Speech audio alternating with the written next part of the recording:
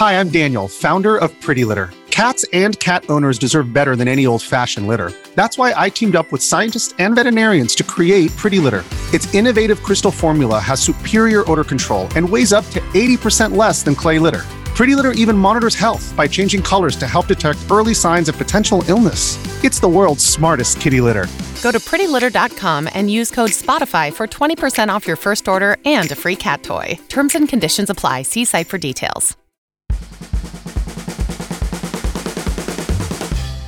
Hey, Side Hustle School listeners, welcome back. My name is Chris Guillebeau. Even in a digital age, board games and card games are seeing a renaissance. Perhaps you've noticed this yourself. Perhaps you've played some board games or card games. I recently read that on Kickstarter and other crowdfunding platforms, board games now raise more money than video games do, which is pretty amazing considering how much cost goes into making a video game. Now, some of this can be traced to the popularity of Cards Against Humanity, or I suppose you could say that Cards Against Humanity is a result of this renaissance. Whatever the story is there, our story today concerns a different party game that two friends created for fun a decade ago. Only much later did they think, hey, maybe there's something to this. We should try making a go of it as a small business. As you'll hear, that decision led to a massive success, but it all started with something very silly. Stay tuned and I'll tell you all about it.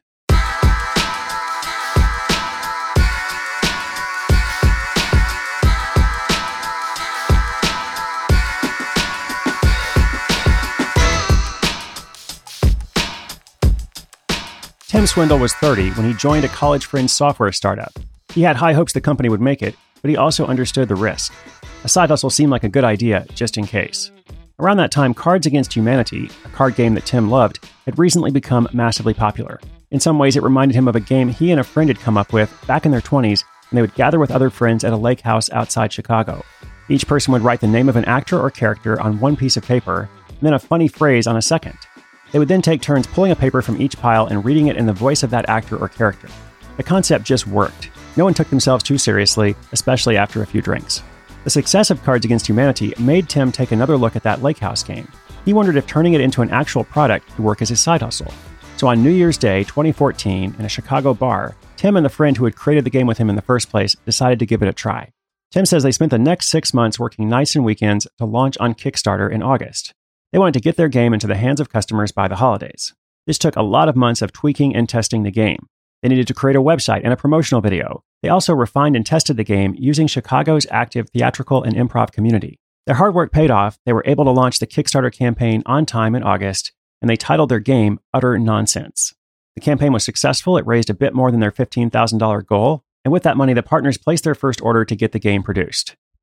In the meantime, they were put in contact with a founder of Marbles the Brain Store, a boutique toy and game shop with about 30 locations across the U.S., known for finding new and innovative games. Going retail was not in the original plan, and Tim and his partner were reluctant to consider Marbles' invitation to feature Utter Nonsense in their stores. They liked the way Cards Against Humanity sold directly to customers, not through retailers, and that's the model they thought they preferred.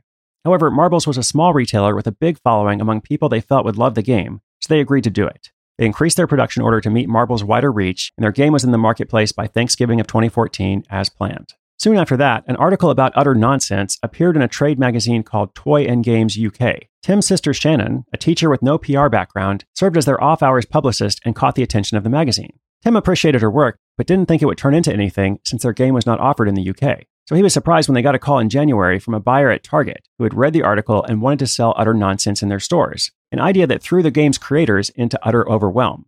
Tim says they were even more nervous about working with a big retailer.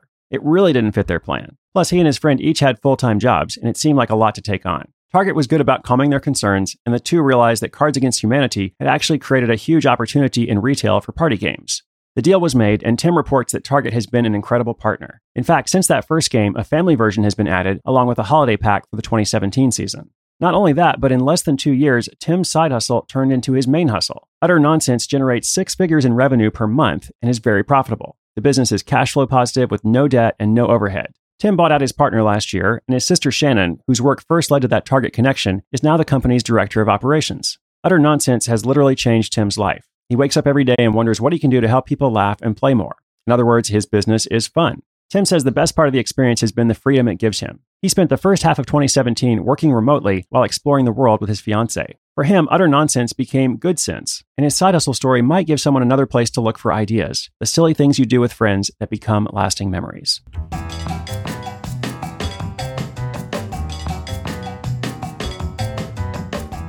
Well, I like how Tim and his friend decided to change their minds about retail.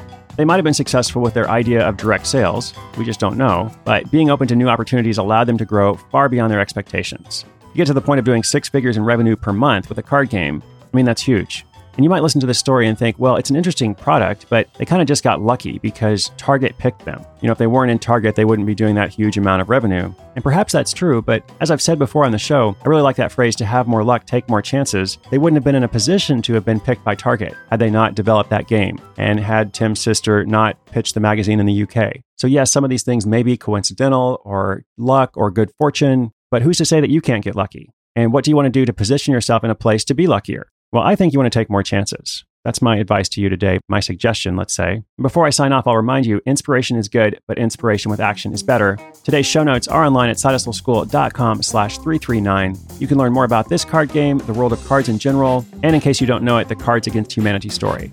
Thank you for listening. I hope you're having a wonderful day wherever you are in the world. I'm Chris Guillebeau for Side Hustle School.